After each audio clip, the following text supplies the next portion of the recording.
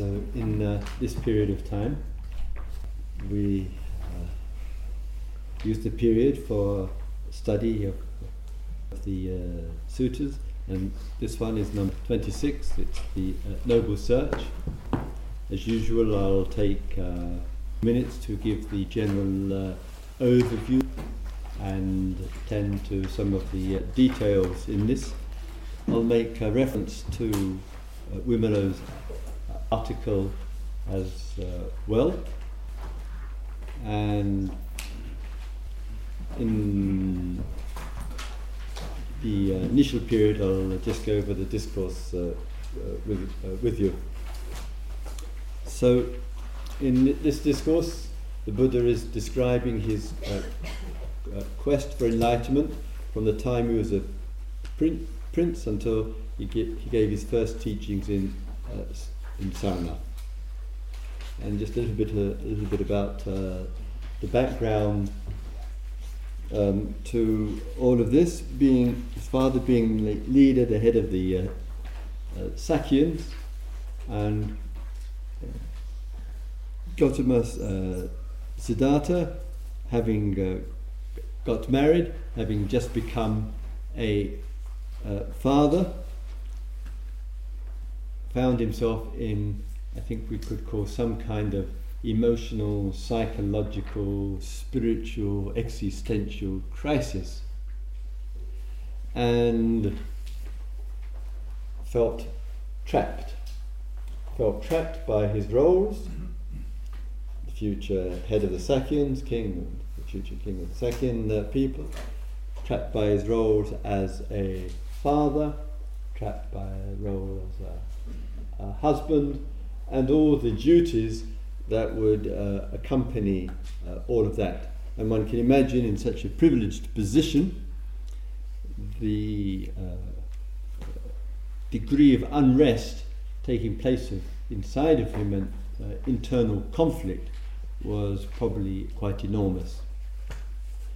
And out of this, it said that there was a party in the palace, and during the time of the party, in the middle of the night, people were lying around, drunk and snoring and probably stoned out of their brain cells, etc. And all of this acted as a further catalyst alongside the well-known and frequently described impact that it had on him when he really saw, for the first time, and I think this is in metaphorical language rather than physical, first time an old person, a sick person, a dying person, and a wandering sadhu, a wandering sage. It's hard to imagine, even in the exclusive and narrow confines of palace life and all the specifics, particulars that go with it, that he hadn't, with his eyes, hadn't seen such people before.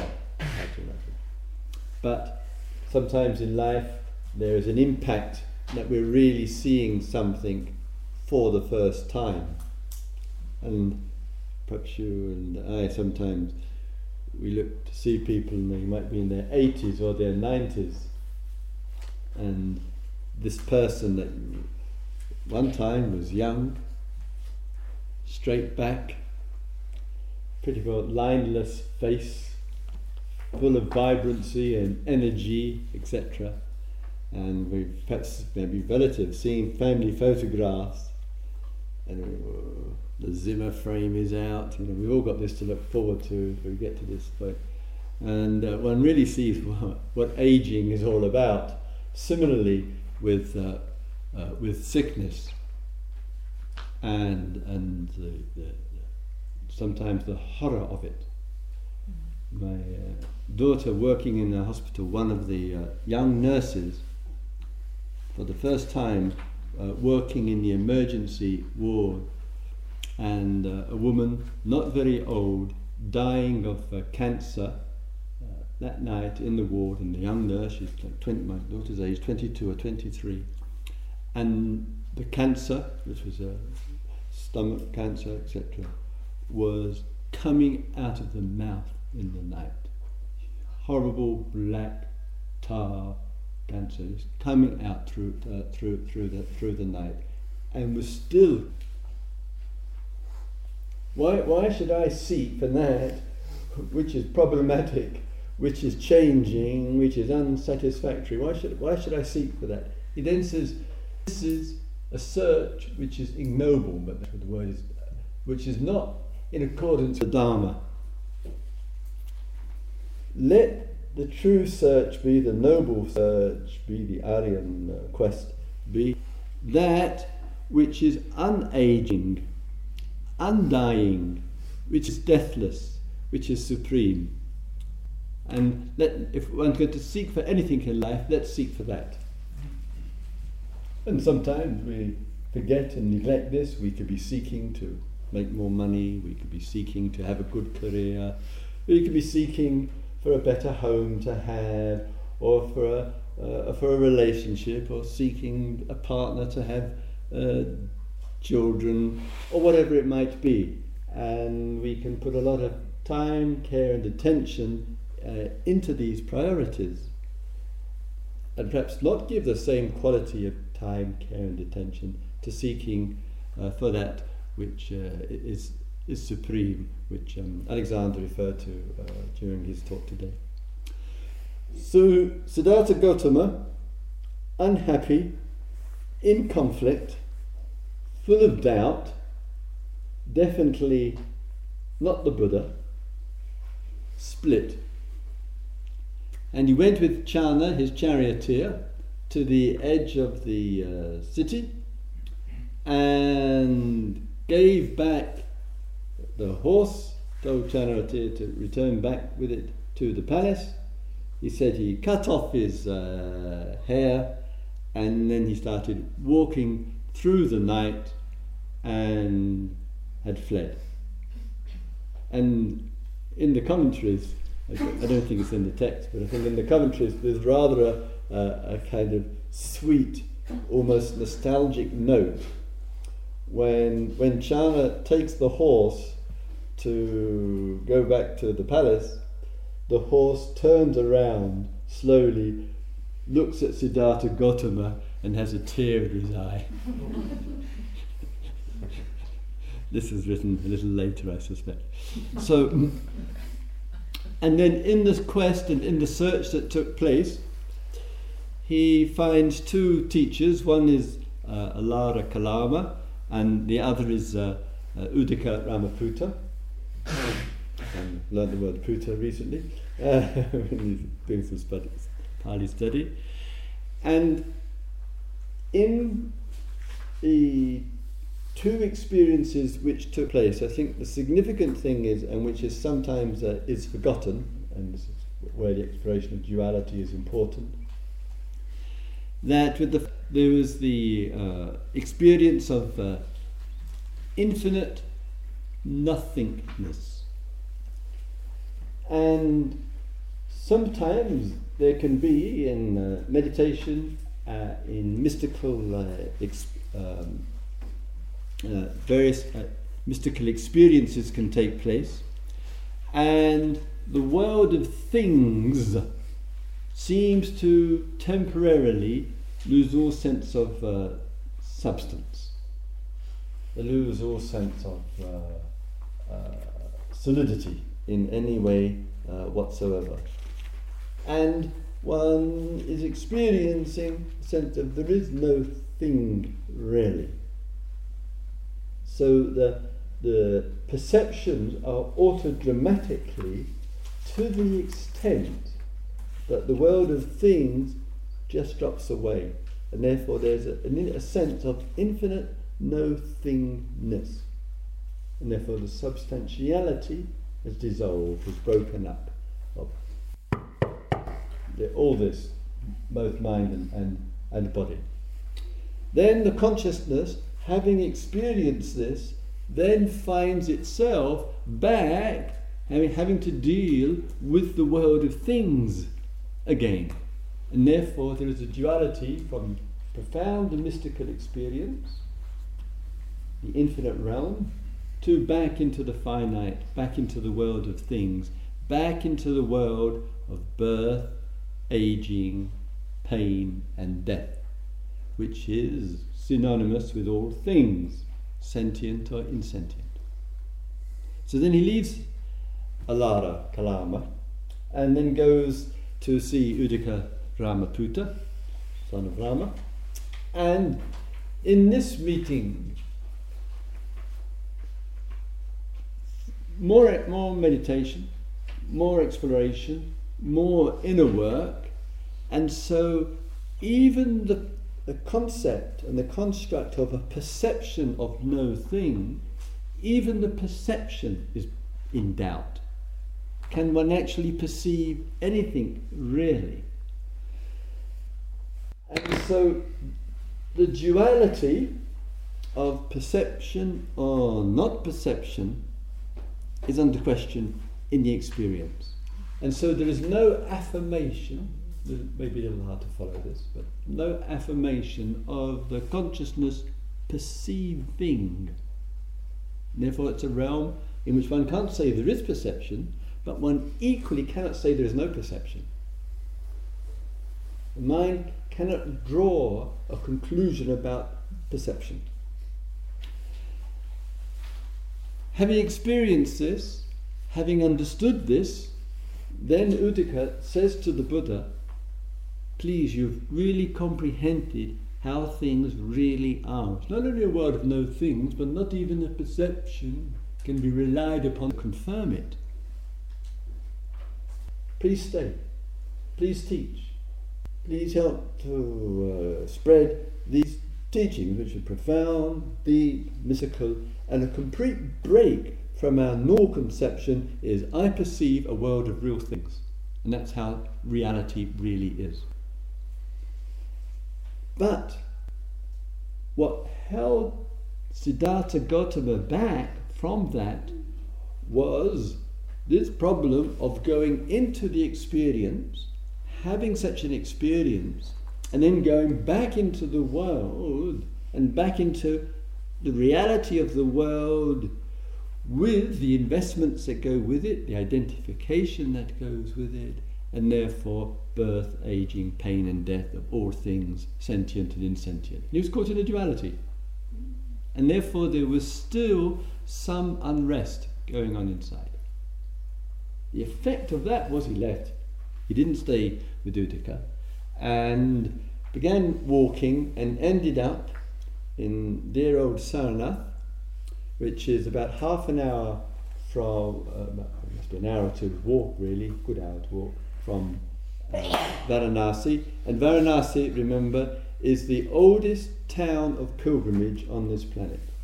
3,000-4,000 years people have been making pilgrimage to Varanasi. It has this consistent history because of Mother Ganga of being a place of pilgrimage, thousands of years.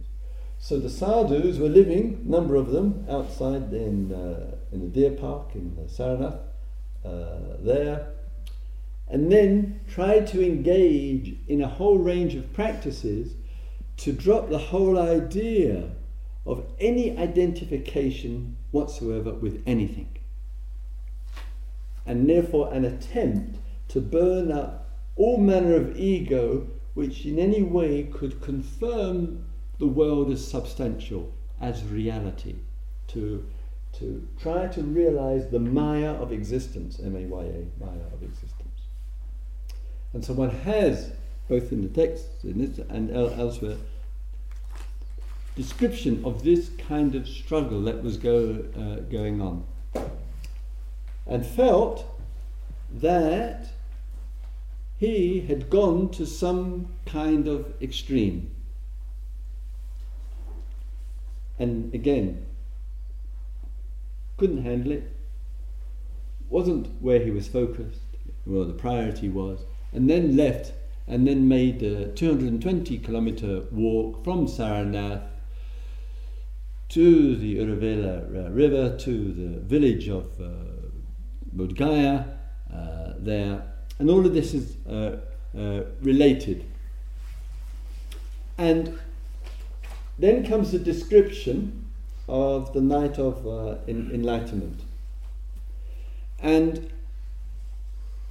one of the things which I feel is the significance of it for us as practitioners, which is quite often forgotten here, is two events, and both of them support and relate with each other. What I mean by that is, during the night, at the beginning period of the night, memory came. And the initial memory was of him when he was young, 11 or 12 years of age, whatever, with his father ploughing the field, which, since he was royalty, would probably show, doesn't say for certain, that it was a ploughing ceremony to initially launch the rice season. This has been done historically for centuries. And Siddhartha, sitting under a tree in that time as a young person there, naturally entered into what we refer to as the first jhana, which those of you who are staying, I'm sure, will all experience very happily during the next few days from Sunday. And asked himself, rather than suffering being the vehicle, which he was using in Saranath, to supreme liberation, could the vehicle for complete liberation be happiness? Buddhists, please note. And could that be the way? Through happiness, through inner happiness. In that night of enlightenment, there was the realization. Realization means making that which is true real. That as human beings, as a species, we are constantly concerned with the arising of problems and their resolution. This is the constant issue. And there was a realization in the night that problems of life can be resolved once and for all. Jack Cornfield, please note. And this shook him. It woke him up there. So the duality of going into deep happiness meditations, deep absorptions, mystical experiences, wonderful and beautiful, and coming out of them, just a change, does not necessarily mean coming out of them is to come back into a problem. There is still of moving in profound experiences and moving out of profound experiences. Buddha himself, the Buddha, not Siddhartha Gautama, the Buddha himself speaks frequently of moving in and out of different experiences. There's plenty of descriptions of those. But the world of problematic life, tied up with anicca, change, tied up with birth, aging, pain and death, was over, finished. And therefore the duality of in problem, out of problem, was finished as well. Yeah.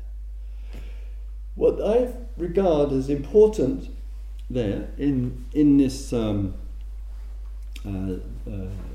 realization is there is the seeing and the experience which is made clear from the journey of the night, shall we say, the course of the night, and then immediately afterwards there was this period of some 7 weeks in which he said he just spent in that location, in and around the tree, having opportunity to reflect and understand and be more clear about, shall we say, that experience of the night, what he'd experienced, what he'd realized. And having over the years, of course, with listening to many wonderful experiences from people, sometimes people are having very deep and profound experiences, which I'm listening to and finding the language that people do to describe them, but there may not be enough reflection and opportunity for deepening and for understanding taking place. I'm quite sure, for example, in listening to Alexander today, if in a few statements that were made something had such an impact, lovely to hear, on him at the time, and he'd been in the monastery, and with all the support that can take place, there would have been more time and opportunity to reflect, meditate, dwell upon, look into there. So there wouldn't have been quite such a day and night movement, because there wasn't the time to absorb. One has a retreat, let's say, important realizations come, clear seeings may come, discoveries may come, and then sometimes, because of dependence arising circumstances, one is thrown back into daily life. No wonder the mind protests about it, because it's tasted of something and it's facing something else. And it's a constant challenge that people have in the West. So then, therefore, I do think it's important that with important experiences in our life, as with the Buddha, as a rather good role model here, there are the experiences, then there's the follow-up to the reflection, the understanding, the maturing of those experiences, so that which, as was referred to at midday today, that which is unshakable is clearly obvious and one has no doubt about it, which is the core feature of stream entry. Core feature of it, something which is unshakable despite the waves of change going on in the ocean of unshakability. That's the core realization. In Wimelo, in his article, there's this famous statement. The Buddha says, I'll read it to you. Once the Buddha visited a homeless one, bhikkhu, as it's called, who was very ill. When the monk said that he had long wished to see the Buddha, but he had been too weak to do so, the Buddha replied, "Never mind about that." I think all these celebrities should remember this. Never mind about that. What is there to be seen in this impure? The word is asupa. This not beautiful body. What's there to be seen in it? One who sees the Dharma sees the Buddha. One who sees the Buddha sees the Dharma. It's beautiful. And I'm going to try and put it into the Pali. Yo dhammang pasati, so mang pasati. Yo mang pasati, so dhammang pasati. One who sees the Dharma sees the Buddha. One who sees the Buddha sees the Dharma. And the essence of that is, one who sees the truth is awakened. One who is awakened sees the truth. And this meeting is the, shall we call it, the freeing, the liberating awareness of the discovery of the Supreme, or the discovery of the unassailable, or the discovery of the unshakable. All that's the discovery. From that inquiry, or from that search and seeking, everything else, as it were, starts to, shall we call it, fall into place. And, as we heard today, doesn't mean to say that issues and problems of life are absolutely finished. And the Buddha, and I think the great wisdom of all of this, has acknowledged this, and that is reflected for stream enterers, who then, having realized the unshakable who know what it is. There, those who see the Dharma see the Buddha, those who see the Dharma see the awakening, those who are awakened see the Dharma, and still have areas to attend to. And one of the lovely statements which I got reminded of from the talk at lunchtime is where the Buddha says, the noble ones, Sri Mantra onwards, cannot hide, he says, their faults. In other words, the inner life has become so open as a result of this brightness and clearness and spaciousness and freedom. If there are areas in the inner life which are neglected or not attended to or unresolved or not understood or whatever, they cannot be hidden. They'll come out. In dreams included, as we were hearing today. And that's because the process, the inner process, has woken up a great deal, and the inner life is much more open, and therefore much more can flow through in dreams or daily life activities. So issues and problems, of course, can arise. But the Buddha has put some measurement on this, which is very, very important here. He says, one who is a Sri Mantra, who has woke up, but still with issues to attend to, cannot fall into the hell realm. And in now, I think, contemporary language, hell realm is severe emotional, psychological disorder, disability. You know, we might use the psychiatric terms of schizophrenic or schizoid or paranoia or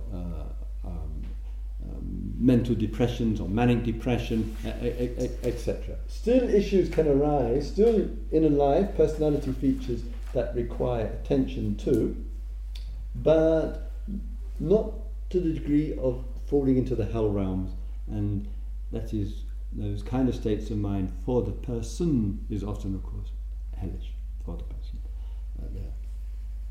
Then, after this, again, this is, remember now, according to the text, completely liberated human being who has woken up to the Dharma of life, who has realized the profound significance of it, and thought is still arising. And one of the thoughts which arose here, and I think in a certain kind of way, to me it confirms the human who is awake. And the human who is awake says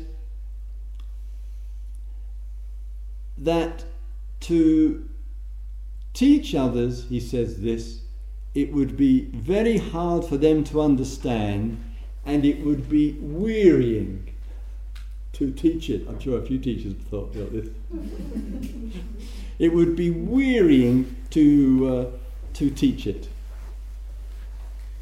Because, as those of us who have the privilege of being poor servants of the Dharma, one can be teaching the Dharma in various ways, and not always do. Plenty of times people just, shall we say, don't get it.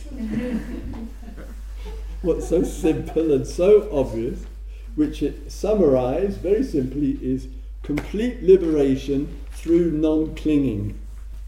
No clinging, no problem, complete liberation. That's all there is to it. There is no other teaching. All the rest is description and entertainment. It's just about liberation through non-clinging. That's all it's about. And one thinks, why don't people understand this? It's so simple. So he felt, this is going to be wearying. And then Sahampati comes to him, Brahma, means a kind, godly person, and pleads with him. He says, look, there are, famous one-liner, people around with little dust in their eyes. Teach them. There are people around, there are little dust in their eyes. And from that, walked back to Sarnath, met with his friends, and then, rather ambitiously, went off to the palace, because he'd made a commitment to do so, to see if he could get his wife, this is the ambitious part, and his son, who was now more than 6 years old, to understand the teachings and some of the relatives and the family. And when he was walking towards the palace, Yashodhara comes out with her 6-year-old son, not having seen him 6 years, and said, "Look, that is your father. Go and claim your inheritance from him." Because in the Eastern tradition, Indian tradition, there's a very important sentence this, the Indian Eastern tradition, when you renounce, become a sannyasin, when you renounce two things. You renounce your inheritance. You give up your inheritance. Or you give up all rights to all ownership for the rest of your life, and you give up all land rights. This is what the sannyasin have to do. And the other is, which is the inner life challenge, you give up living in fear. You make a vow not to live in fear. Yeah. So as soon as Siddhartha is walking along, go and claim your inheritance. So when people saw Siddhartha Gautama and listened to his teachings, the word went round, he is awake, he's woken up. And of course gradually it became the Buddha. But then, which, as you know, literally means to be awake, to wake up. So after these 7 weeks under the tree, he then went to Sarnath and gave the teachings on the middle way, which is the first discourse of the Buddha. So this is in summary, and as he says, in liberation, one sits, walks, stands and reclines without fear. Now that's something, isn't it? One lives without fear. This is the closing part there of that discourse. Oh, fantastic.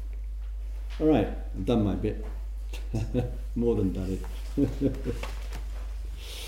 So it's a great discourse, and there are many aspects of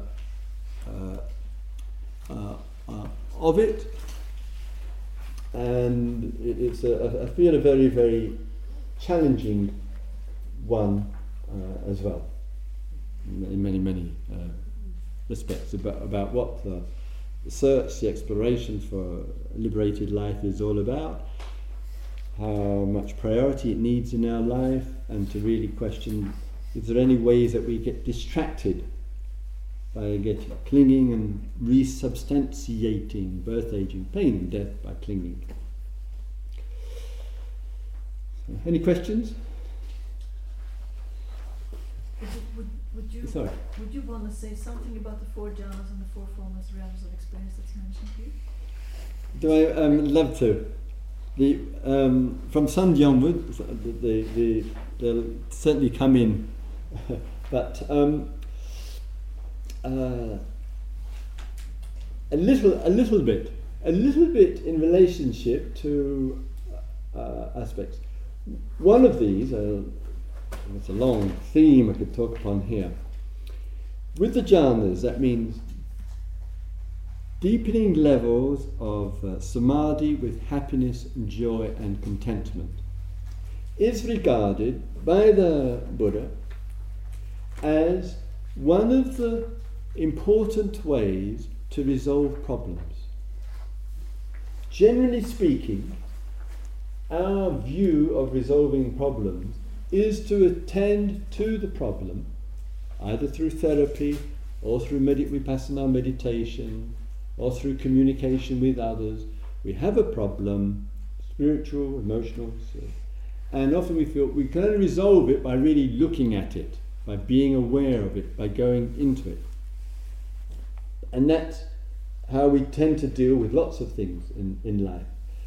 For jhanas, point to a way of happiness and inner contentment in our life, which, because of its deepening work, is healing, is problem resolving. And as the Buddha says, the taste for this, means the jhanas here, and the formless realm, means that we lose interest in greed, hate, apathy, restlessness, anxiety, fears, doubts, and all these problems. It is a vehicle for transformation. So sometimes in the looking at ourselves and our exploration, we may say, I'm unhappy, therefore I need to look into my unhappiness. That might be the valid thing. What makes me unhappy? Why am I happy? Or do I look to see what brings the happiness out of me? What can I cultivate to show the happiness? I don't actually look at my unhappiness. I actually consciously take much more notice of what's contributing to my feeling of happy. What's made me happy today? What's made me happy? And one cultivates that. Bringing samadhi in will bring that to a depth which is of jhanic level.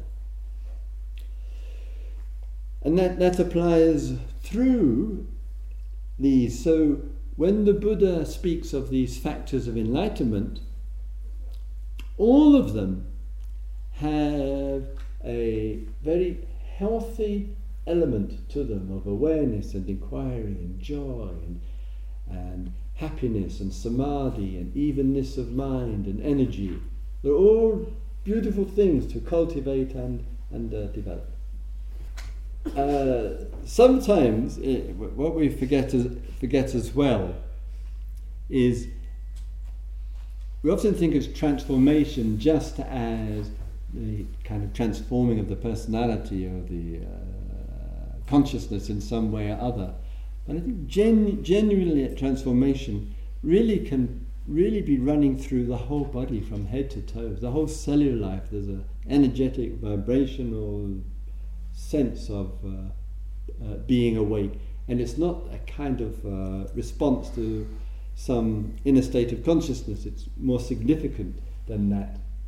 And those of us, with the retreats as one example, to see some people at the end of the retreat genuinely look very bright in eyes and complexion and presence and manner, and there's all factors of awakening are showing themselves in the brightness and energetic enthusiasm and sense of their presence around. And I think some of that might have got communicated immediately after the Enlightenment, and the Buddha, with supreme confidence, makes this famous statement: "I'm awake. I go to Kashai's city to beat the drum of deathlessness to those hopeless cases in Sara." Whatever.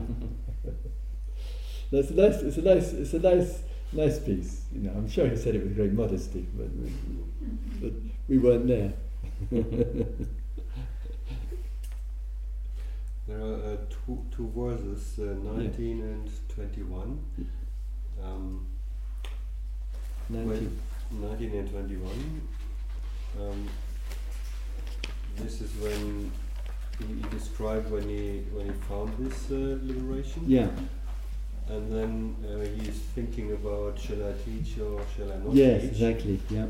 And then it's mentioned somewhere that he thinks that it's troublesome for him. Yes, yeah. Worrying and troublesome for me could be, if he wouldn't teach. So I wonder what he means by that. I mean, if he's enlightened, what could be worrying and troublesome? Yeah. No, I saw that and had a slight raising of the eyebrow with the words, and he says, he's liberated, it's unshakable, there's no more ego becoming this and that. All of these rather strong statements, and then this famous line that these teachings are subtle, deep, and difficult to see, all of which, of course, is true. And then, where is it? Which number is it? He says, oh yeah, here we go. 19 and also 20. If I were to teach the Dharma to others, others would not understand me, and that would be wearying and troublesome for me. I can sympathise with that. So, I don't think. Well, I can't read the guy's mind, but I'll try. I don't think in itself it shows dukkha in itself. I always take the more sympathetic view with these, with what is said, but that there is a perception arises, born out of memory. This could be tiring to do, because people won't understand. It's difficult. It's subtle, etc. And I think it is the case that sometimes, whoever we are, we do need some encouragement. And this Sahampati comes along, Brahman, and gives some encouragement, and just needs that extra to follow it through. And I think that's all part of that. I don't think it's any way a comment on the realization or a comment on enlightenment. I just think he had a normal human thought, and to go and have to give the rest of his life to teaching, and will people really understand this is so deep, and etc. And I think it was just normal kind of doubt. Later on in the sutta, excuse me. Yes, later please. on in the sutta, he revises this statement. Page 262 in the verse. After he has decided to teach, thinking it would be troublesome, O Brahma, I did not speak to Dharma, subtle and sublime. The verse on the page of 262. What do you say? 21. Open for them are the doors to the deathless. Let those with ears now show their faith. Thinking it would be troublesome, O Brahma, I did not speak the Dharma, subtle and sublime. And Bhikkhu Bodhi comments it in an annotation that it was a device of the Buddha, because he already was decided to teach the Dharma, but in his mind he brought up that state of doubt in order to attract the attention of Brahma, because then later on he could also, with his teachings, he could also capture the attention of those who are more inclined, the Hindus, who are more inclined to Brahma. And then he could argue, okay, Brahma even encouraged me to teach. Very clever. Nice one. Very nice. That's a lovely interpretation. I remember Stephen Batchelor said comment about this, and he said that Brahma Sampati is the god of form. Of form. And he said it has something to do with coming from the formlessness of his experience to the teaching, which is putting it into form. And that's another nice way. He also had to be encouraged to do it, to move from formlessness. Very good point. So now we have three good, interesting interpretations.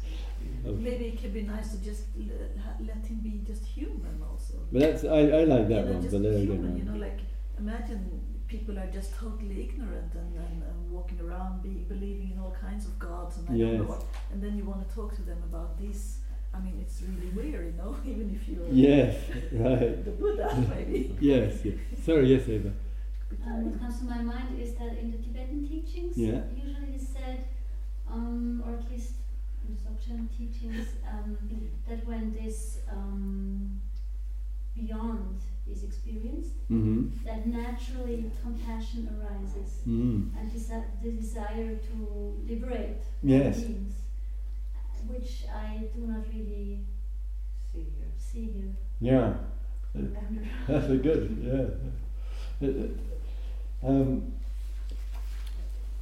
one could say in this case that despite the thought, or despite a reservation, or despite a doubt, it didn't have the strength to stop 45 years of non-stop teaching until he died. So I think I'm back to the point that Carly and I were making, that there can be some hesitation there. If it had blocked it off, he did not, etc. And so some story had arose through history, or could have been blocked it off, then I would have felt somewhat uncomfortable, really. But it seems to have been a short-lived moment or two, whatever, of some doubt, and I don't recall anywhere else in the text where it arose again. I think it's the only place where he speaks of being wearisome and troublesome, or the potentially being wearisome. There is in 21, they said after he was encouraged to teach, then he was listening to the Brahma, and then he was compassion arise, and then he could see the world with the eyes of a Buddha.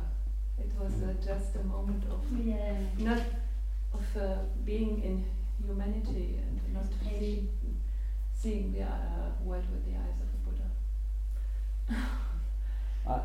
I gave a talk a few months ago on a retreat. So I addressed the night of the tree in the talk, and I carried with it a question which I wanted the group to look at with themselves, and to those who wanted to report or reflect back with myself. And the question that I asked was bold to capture the attention. How do you know you're not enlightened already?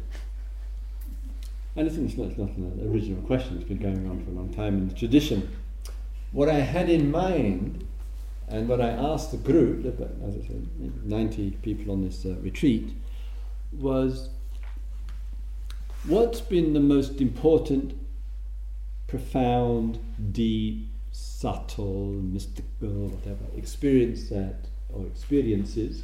that you've ever had in your life? Are you sure that all the understanding which can come out of them has actually come to you?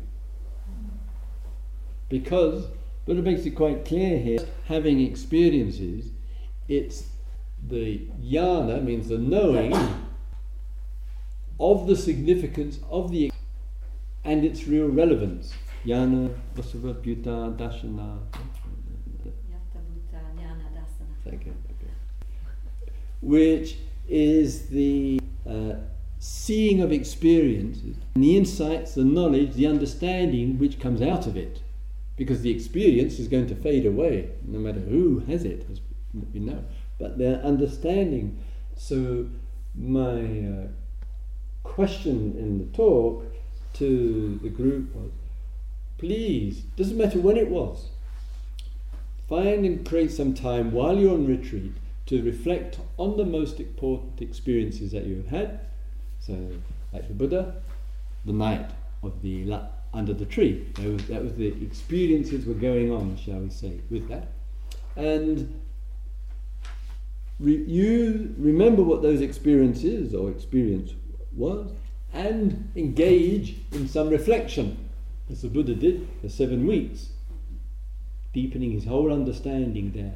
And therefore this relationship of experience to reflection matters a great deal. And I think sometimes some people have a dismissive attitude, Buddhistically trained towards experiences. Oh, all experiences just come and go, it's just another experience, let it go. Oh, foolishness. Some experiences are important, are profound, and there's a lot more that can be discovered and realized out of them. And some experiences, even if it happened 5 years ago, 10 years ago, 20 years ago, still, the passage of time is very, very short. That means there may still be real opportunity, lots more insight and understanding to come out. Engage in some reflection, as the Buddha did for 7 weeks, deepening his whole understanding there. And therefore this relationship of experience to reflection matters a great deal. And I think sometimes some people have a dismissive attitude, Buddhistically trained towards experiences. Oh, all experiences just come and go, it's just another experience, let it go. Oh, foolishness. Some experiences are important, are profound, and there's a lot more that can be discovered and realized out of them. And some experiences, even if it happened 5 years ago, 10 years ago, 20 years ago, still, the passage of time is very, very short. That means there may still be real opportunity, lots more insight and understanding to come out from them, and therefore have a real application to our daily life. And this experience reflection, experience exploration is pretty important feature. So with the small group, it could be used in 2 directions. One, the most valuable I feel, would be some sharing of important experiences in your life. And if you say, as I asked this retreatants a few months ago, if you say, well, I've never had a deep experience or an important experience in my entire life, then you should be asking yourself, why haven't I? What the hell have I been doing with my life? Why am I so lost in things, etc.? And if one's had important and valuable experiences in one's life, you may, if you wish, like to share some of them, and then in the spirit of the Noble Search, why were they important? What was the understanding that came out of them? What were the insights? Why did they matter to you, etc.?